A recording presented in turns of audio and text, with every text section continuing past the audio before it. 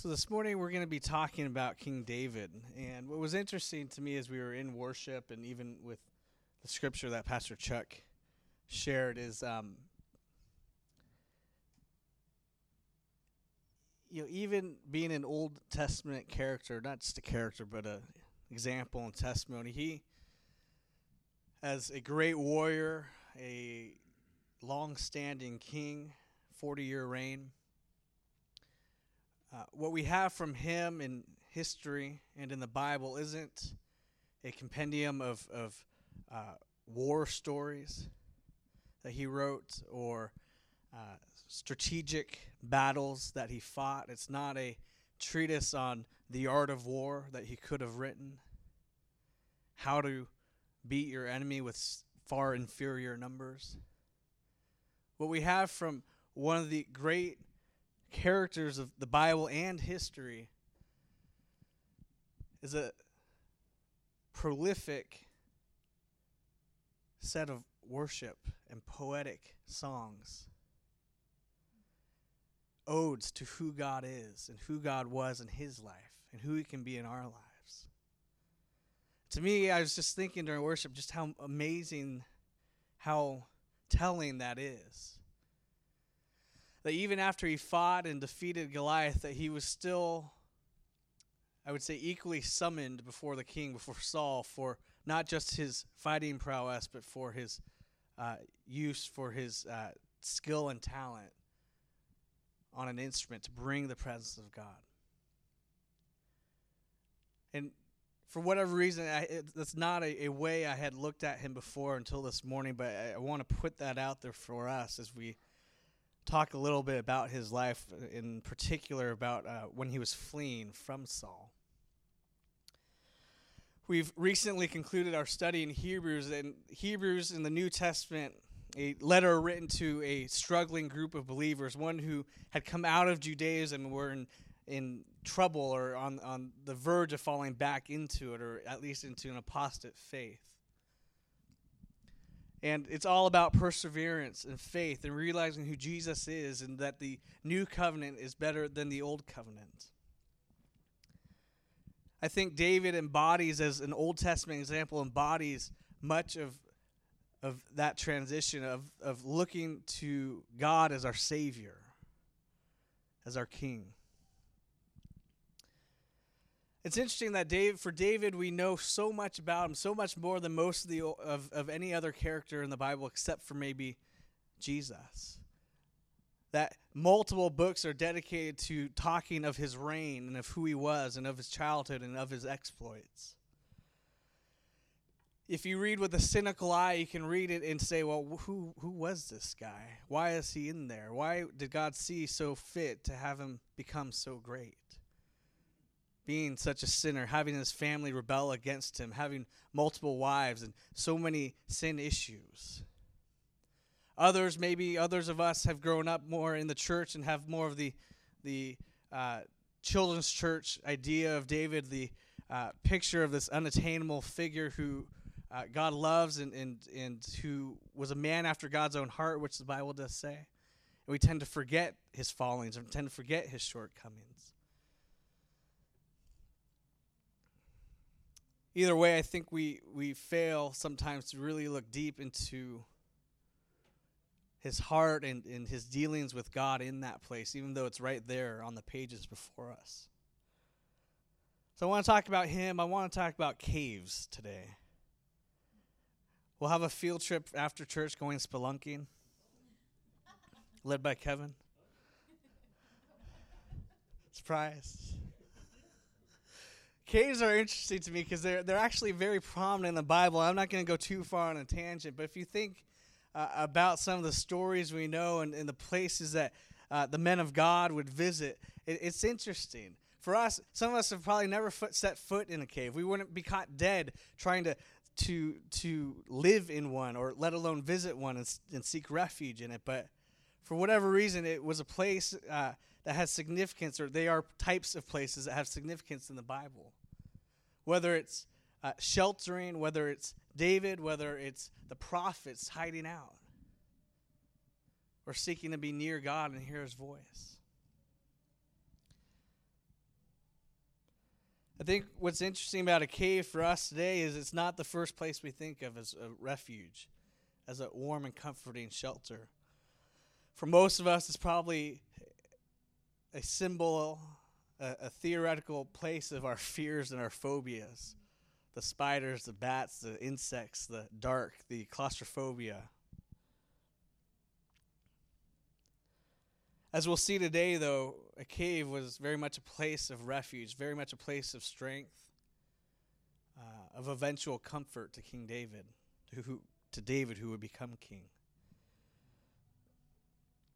To set the setting, I want to talk about a ministry I visited called Adullam.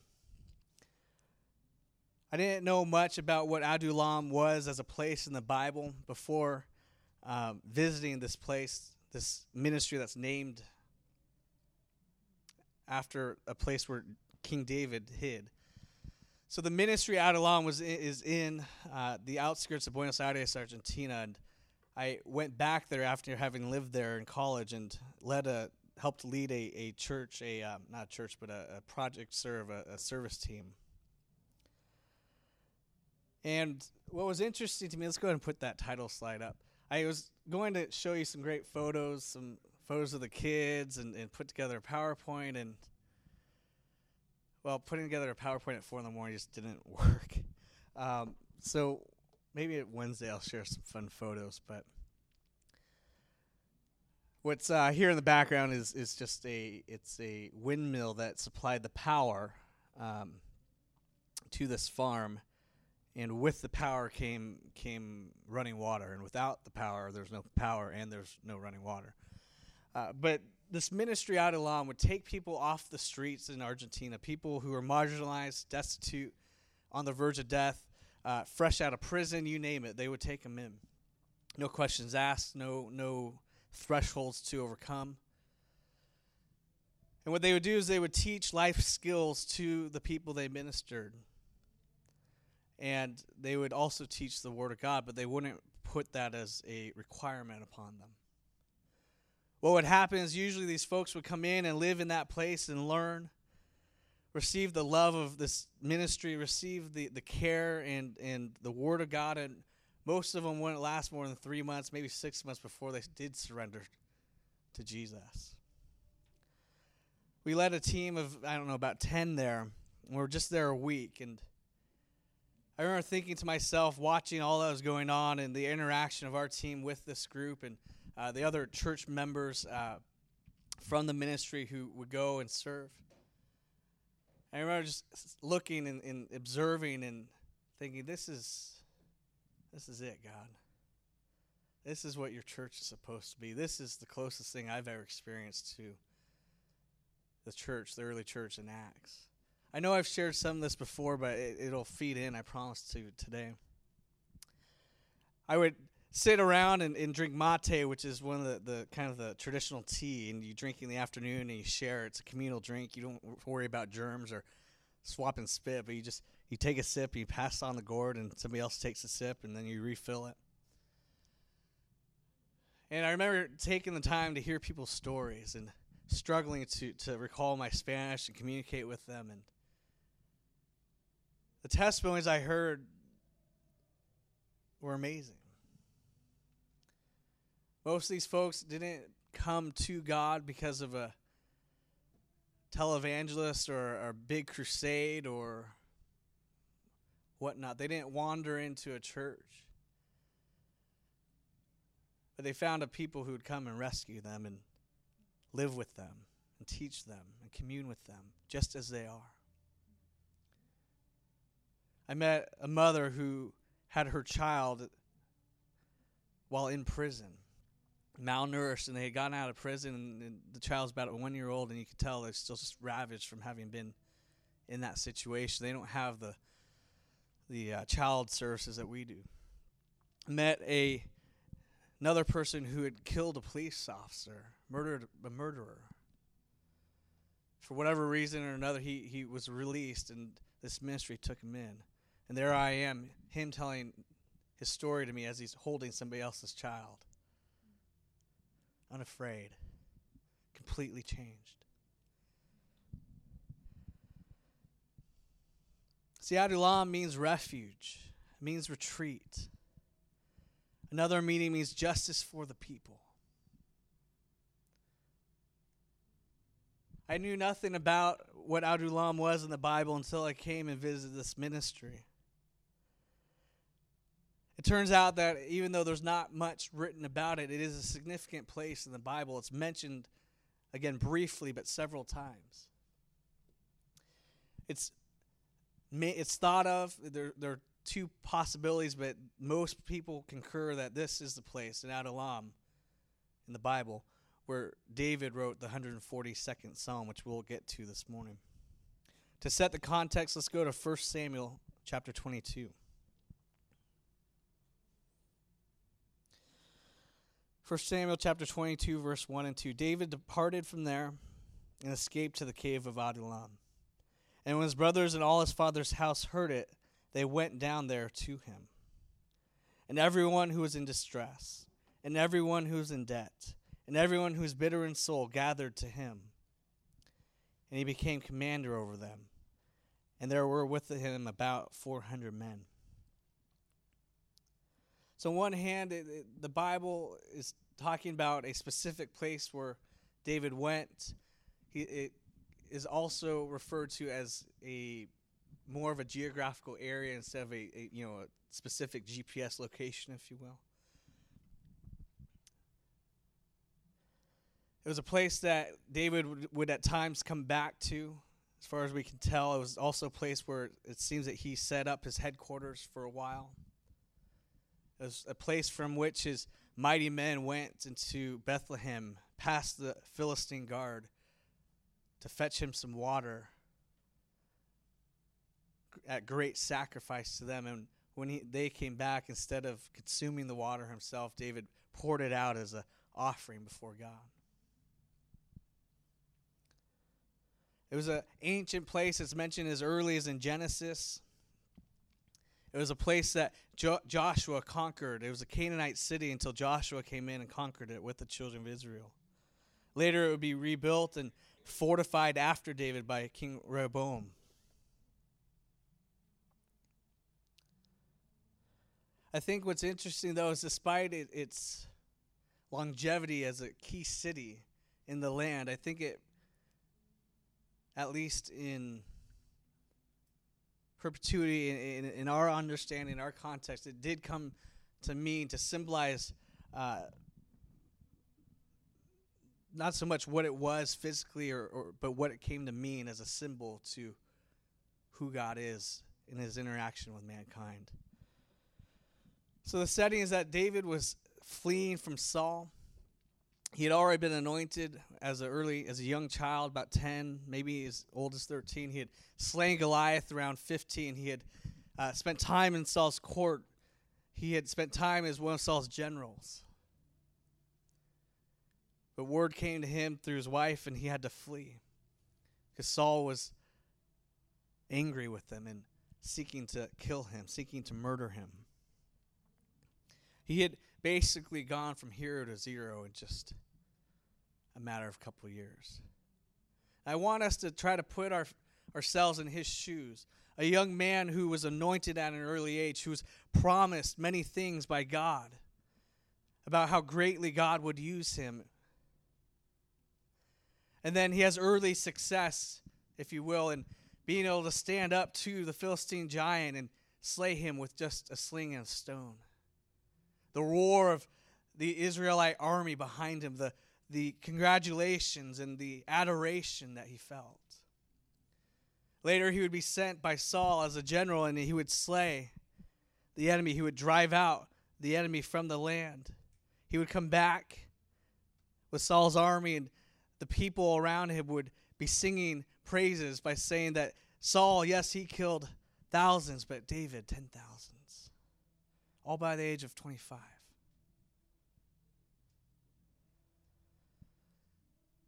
And then he realizes that Saul is out to get him. That Saul is putting him in places of peril with hope that he would be killed in battle. So he's on the run, hiding out, begging for food, a fugitive, an outcast, a wanted man. Now, probably none of us will ever receive a promise of God that we're going to be king of Israel. But I think there are promises in our lives, things in our lives that God placed in our heart or spoke to us very clearly. And time has passed, and we might have seen an initial fulfillment of those things, but now more time has passed and there's been a delay. And we go, God, what happened? What happened to that thing, that promise? What happened to that place you were going to bring me to? What happened to that work that you were going to do in my life? I feel like you started it. I feel like it was there, and now I don't know what's going on. I feel like I'm listless. I feel like I'm wandering. I feel like everyone's out to get me, or nothing is going right. What happened to that promise?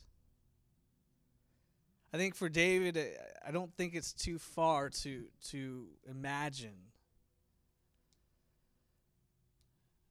that kingship seems so much in the past, so far away, so untouchable, when he's begging a priest for the showbread off the altar just to keep himself sustained, or hiding out in a cave to avoid detection from Saul, having to send his parents to an enemy city for protection from Saul.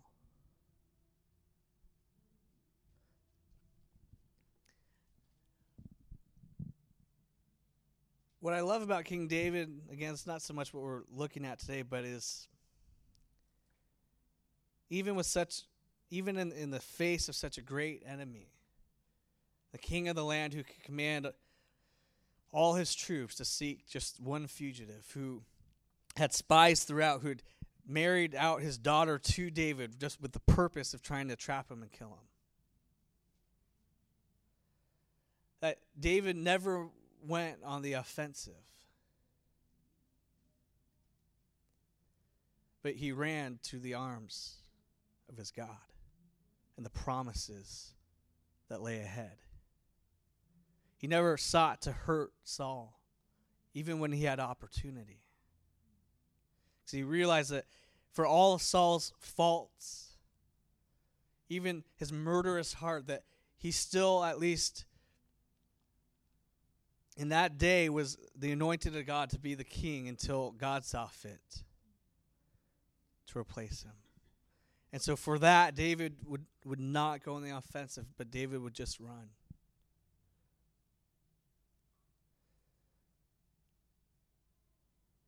Now, I think that some of us, we look at that and we go, that doesn't make sense.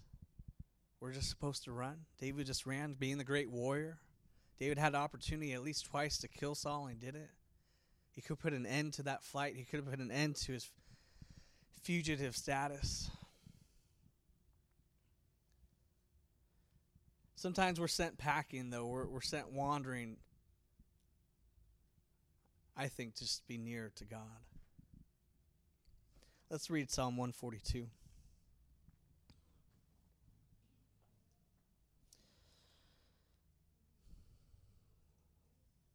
With my voice I cry out to the Lord, Yahweh. With my voice I plead for mercy to the Lord, Yahweh. I pour out my complaint before him. I tell him my trouble. I tell my trouble before him. When my spirit faints within me, you know my way. In the path where I walk, they have hidden a trap for me. Look to the right and see. There's no one. There's none who takes notice of me. No refuge remains to me. No one cares for my soul. I cry to you, O Yahweh. I say, you are my refuge, my portion in the land of the living. Attend to my cry, for I am brought very low. Deliver me from my persecutors, for they are too strong for me. Bring me out of prison, that I may give thanks to your name. The righteous will surround me, for you will deal bountifully with me. And this was written in a dark, damp claustrophobic limestone cave called Adullam. Let's break this down. Verse 1 and 2. With my voice I cry out to the Lord. With my voice I plead for mercy to the Lord. I pour out my complaint before him. I tell my trouble before him. So here David is writing and he's saying how he bears his heart before his God, and he references God by his personal name, Yahweh. To have such a close relationship with God should never be taken for granted. To have such access by the blood of Christ in our lives should never be taken for granted. So he pleads for mercy and for grace. He pours out his heart. He confesses. Sometimes we are afraid to do that with God. We're afraid of offending him. We're afraid of whatever. But the reality is he knows our hearts. If we don't bear it before him, what good is bearing it to anyone else? David, this mighty man, this mighty warrior, having slayed Goliath, having killed 10,000s of enemies, having from a young age been anointed to be king, is sitting there in a dark, cold cave, writing, God, I'm crying out to you. God, I need your mercy. I need your grace. Here's every hurt, every pain, every question. Verse 3, when my spirit faints within me, you know my way. In the path where I walk, they have hidden a trap for me. Look to the right and see there's none who takes notice of me. No refuge remains to me. No one cares for my soul. Do we hear the hurt? Do we hear the loneliness, the depression? This is a man of God. This is a warrior. He struggled just like me and you. He says, my spirit faints. When my spirit faints within me, you know my way. That word there, faints, it's also a word for a turning away. I think the way I understand it is when my will is not enough, when I've given up, God, you still know my path. When I've given up, you haven't given up. Some of us, we've been in that place. We get so down, we get so lonely, we get so desperate that we want to give it up. But the beauty of being a child of the King is that he knows. He knows our weakness. He knows our heart. But he doesn't give up on us. He still knows our path, and he's still guiding us on it. When my spirit faints within me, you know my way. In the path where I walk, they have hidden a trap for me. Look to the right and see there's none who takes notice of me. No refuge remains to me. No one cares for my soul.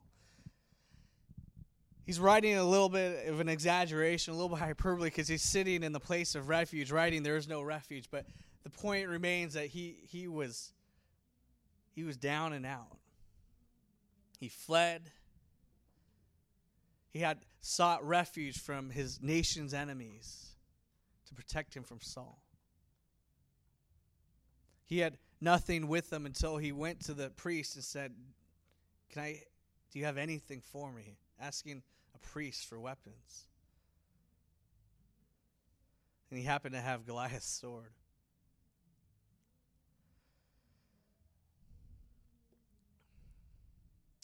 Saul had laid traps for him. He had betrothed and given his second daughter, Michal, to David, and with the intent that she would spy basically on David and lead David into the traps that Saul would set. And yet she fell in love with David and therefore gave her loyalty to him and rescued, or at least gave advance warning of Saul's intent.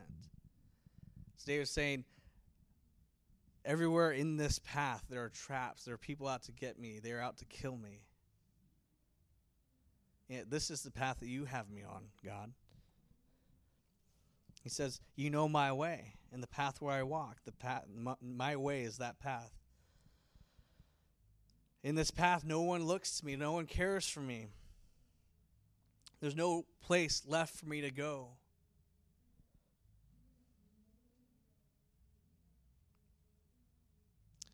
In verse 5, he says, I cry out to you, O Lord. And here's kind of the turning. I cry out to you, Yahweh. I say, you are my refuge, my portion in the land of the living. Attend to my cry, for I am brought very low. Deliver me from my persecutors, for they are too strong for me. Bring me out of prison, that I may give thanks to your name. The righteous will surround me, for you will deal bountifully with me. I think one way to understand this is, and I think is very applicable to us, is on one hand, in the first several verses here, we see David's feelings. His sense of loneliness, his sense of abandonment, his sense of fear, his sense of nothingness. On the other hand, with his voice, with his prayer, he declares who God is. He says, you are my refuge, my portion in the land of the living. As much as, and as symbolic as Adullam is, and I don't want to lose sight of that, but David is saying, there's no place, there's no person, there's no thing that is my refuge but you, O Lord. And then he says, you are my portion in the land of the living. As I breathe, as I feel, as I still live, you are my everything. You are my sustenance. He says, attend to my cry, for I am brought low. I've been humbled. He calls upon God, deliver me from my persecutors, for they are too strong for me. An admission of need from the greatest warrior in Israel's history. Bring me out of prison that I may give thanks to your name. He was as free in one way as anyone could be, hiding out, not being tied down to one place, fleeing for his life, but choosing where he went. But yet, his enemy, the odds stacked against him, he felt imprisoned. Nowhere to run.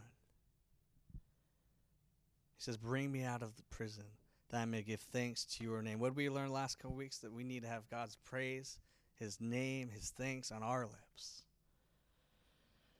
And then he says in declaration, the righteous will surround me, for you will deal bountifully with me. Do we see that 180 turn? He goes from feeling, I'm out, I'm done, no one cares for me, there's no place left for me to turn, woe is me, to declaring with his voice, with his lips, God, you are my refuge, you are my strength, you are my sustenance. And because of what you will do in my life, the goodness you will show in my life, despite where I am now, that's not where I will end up. But because of who you are, others will come. Others will see your goodness in me and be drawn to that. How cool is that?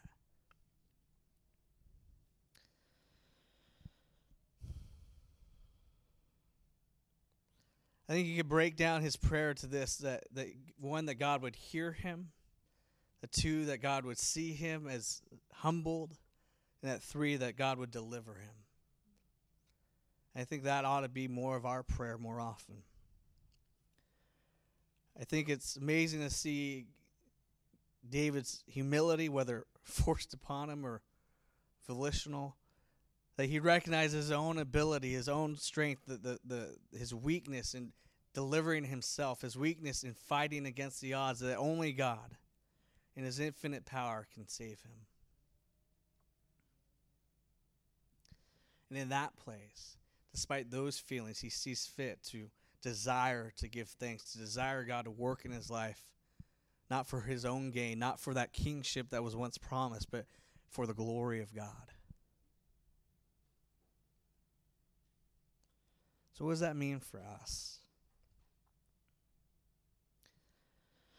Again, I think we can agree that we all have trial and tribulation. We may not be a murderer who's in prison, but we have obstacles. We have things in our way that don't belong there. We have depression. We have guilt. We have loneliness. We have people who stand against us at work, people who stand against us even in our own families.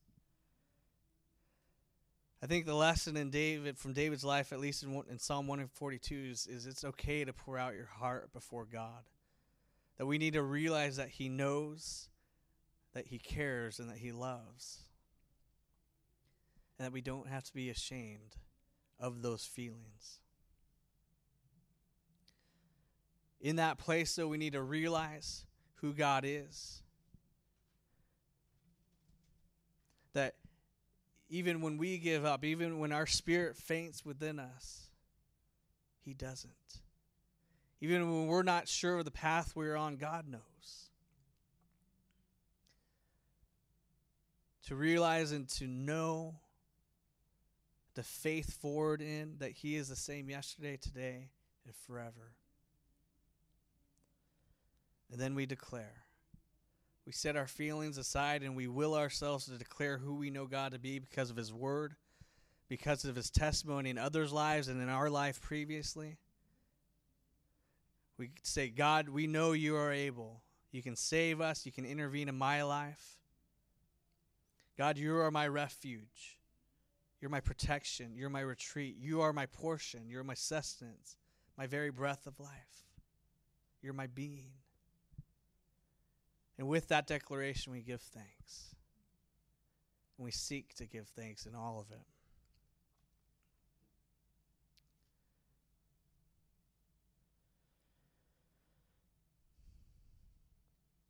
Think about him writing this. He's on the run, a fugitive, entire land looking for him.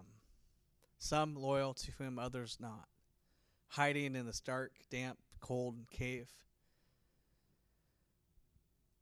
Unable to go where he wants, unable to do what he wants. He didn't put his parents away in an old folks home. He went to his enemy and said, I really need you to protect them. I wish I knew more about that discussion.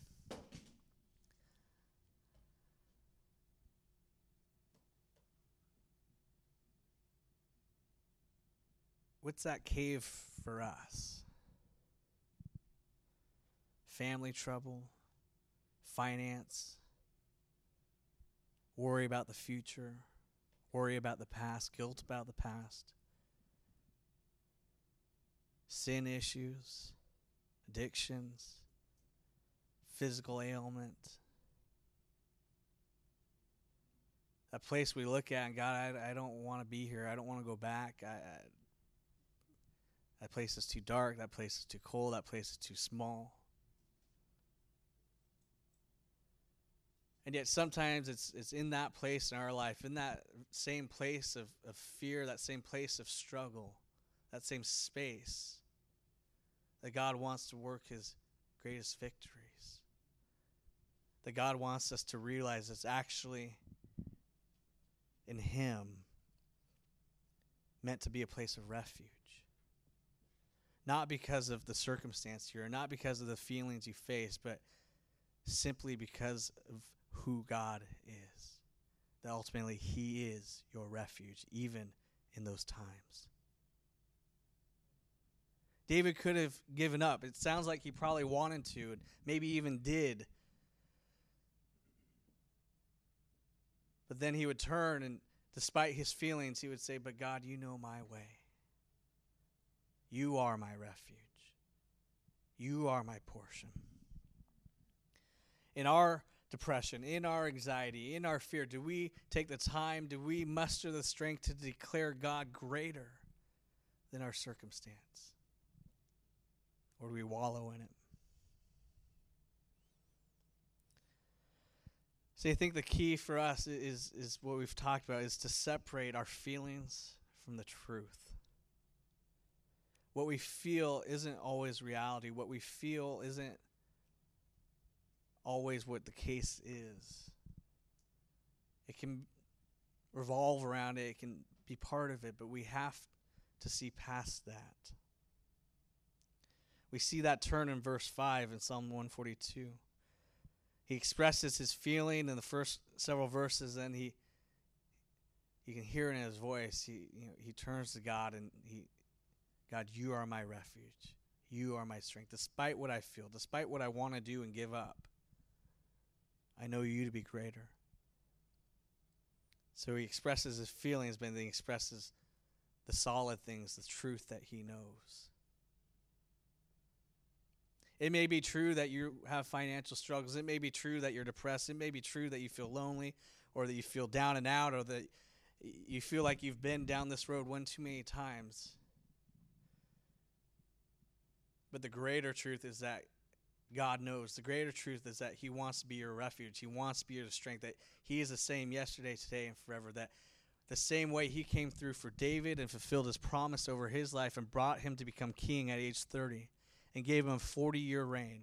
The same way that he was with the disciples in the early church and ushering in this great movement to spread the gospel of Jesus Christ. The same way that he worked in the ages since, in the great revivals. He worked in Azusa. He worked in Southern California to start a movement of people who would seek to start churches everywhere that were Bible-based and Spirit-led. That same God is the same one who knows your way. He's the same one who is your refuge. He's the same one who is ought to be your very being.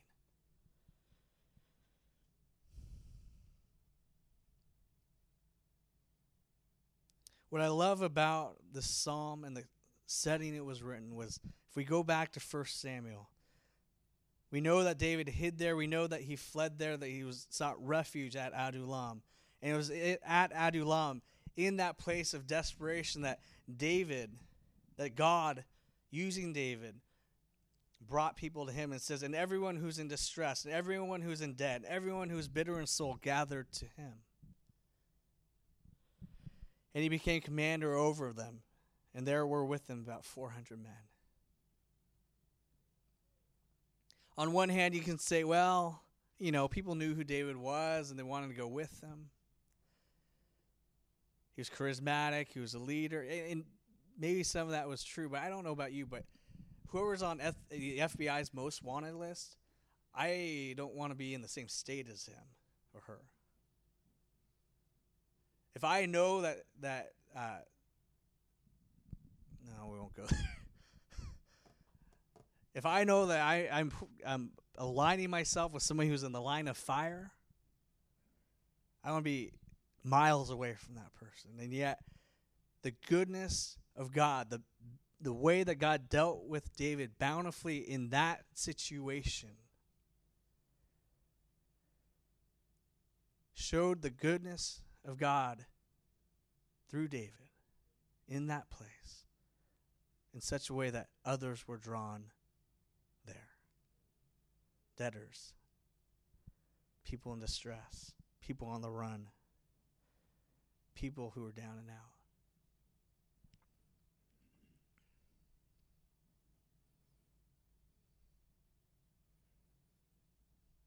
See, God knows his own timing. He didn't intend for David to become king after he slew Goliath. He didn't intend for David to become king after he won great battles and victories for Saul. He intended for David to become king after years of hardship, of struggle, of fear, of tribulation and trial. God didn't forget his promise. God didn't forget that he had anointed him king. Because of David's trial, we have much of the Psalms. Because of the interlude, we get to see his heart and see how God intervened in his life.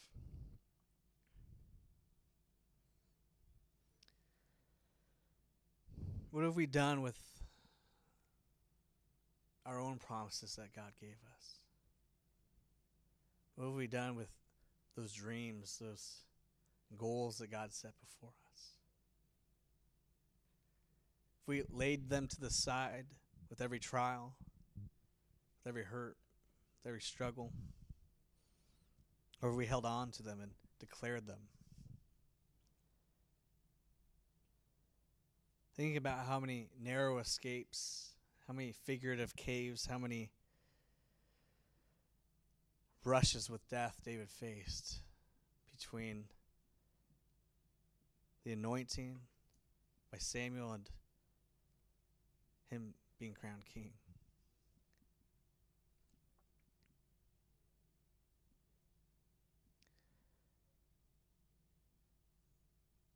If I'm editorializing, I'd say that the place where David triumphed was in those figurative caves, was in that Adullam, was in that place of refuge, despite his feeling of being alone, his feeling of being down and out, his feeling of having nowhere else to run.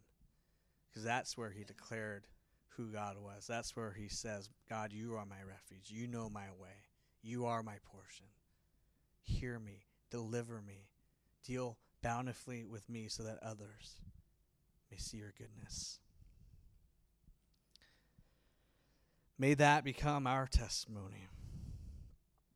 In the midst of our fears, in the midst of our failures and our feelings of loneliness and our feelings of depression, our feelings of giving up,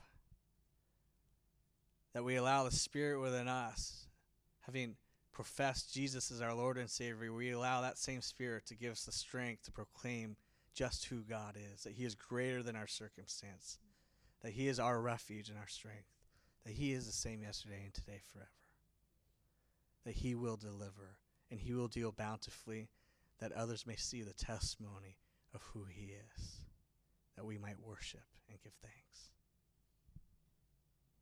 Adullam, in one way, was a place. In another way, it came to symbolize simply God being our refuge. A place where sinners can come, a place where murderers can be transformed. That little farm in Argentina, it's become about 15 farms in Argentina, all taking people in off the street, all giving them shelter and warmth and skills and hope in Jesus. It's been 9 years since I've been there, and it's grown tenfold.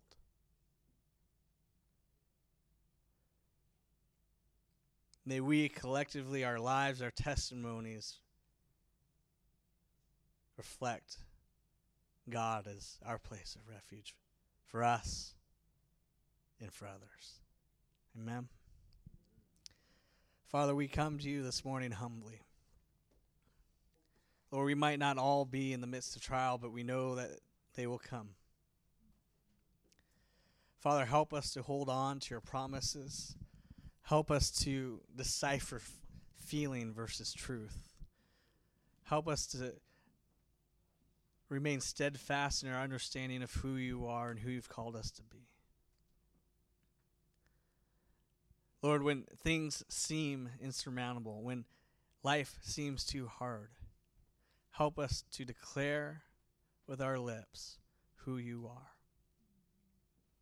That even if we've given up, even if we feel like we can't go another step, that nobody cares, that all the world is against us, help us, Lord, to turn to you even in that.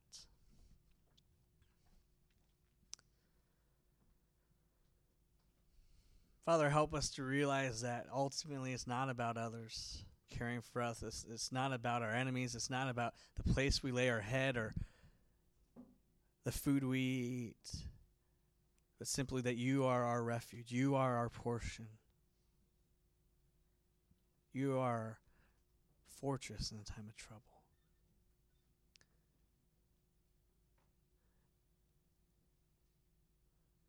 God, if we are prone to look toward other things, if we're prone to look toward food or substances or people or to rely on our own strength, may we now understand that it is you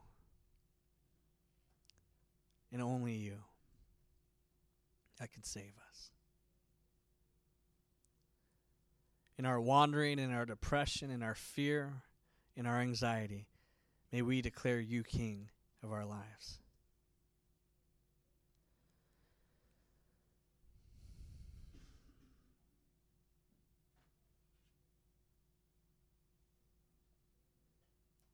Father, we want to lay hold of those promises.